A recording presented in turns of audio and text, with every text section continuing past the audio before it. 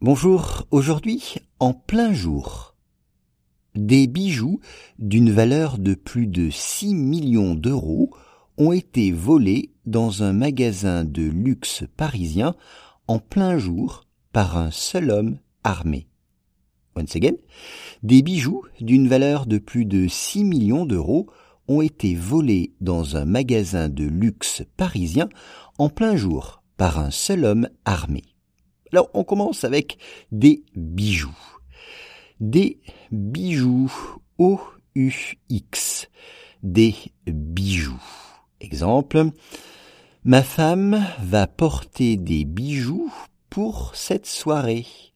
Ma femme va porter des bijoux pour cette soirée. Donc, bijoux, c'est jewelry en anglais. Des bijoux d'une valeur de. Une valeur de, ce qui veut dire que ces bijoux ont le prix de. La valeur, le prix. Worth en anglais. La valeur. Exemple, la valeur de ma montre est 300 €. La valeur de ma montre est 300 €. Là, ces bijoux, ils ont une valeur de plus de 6 millions d'euros. Plus de, more than 6 millions d'euros. Et ils ont été volés. Les bijoux ont été volés. Ils n'ont donc pas été achetés. Ils ont été volés. Alors, voler, c'est le participe passé du verbe voler, ER. Ils ont été volés. Stolen en anglais. Exemple, je reconnais ma voiture. On me l'a volée il y a 1 mois. Je reconnais ma voiture. On me l'a volée il y a 1 mois. Un magasin, a store, un magasin. Exemple, les magasins Apple sont toujours dépouillés. Les magasins Apple sont toujours dépouillés. Alors là, le mot compliqué, c'est pas magasin, c'est dépouillé.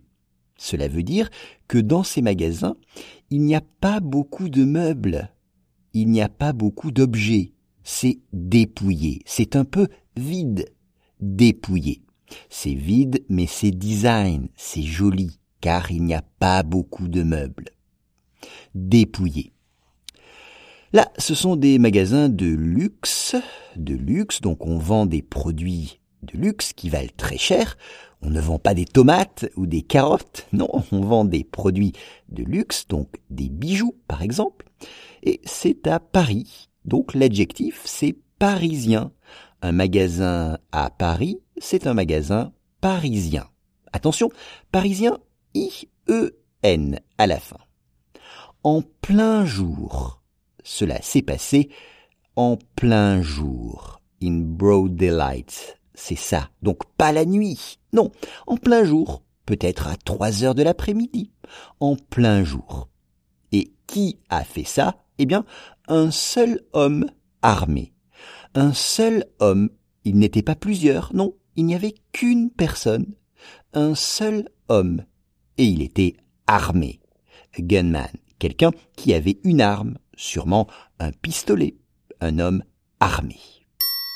Des bijoux d'une valeur de plus de 6 millions d'euros ont été volés dans un magasin de luxe parisien en plein jour par un seul homme armé.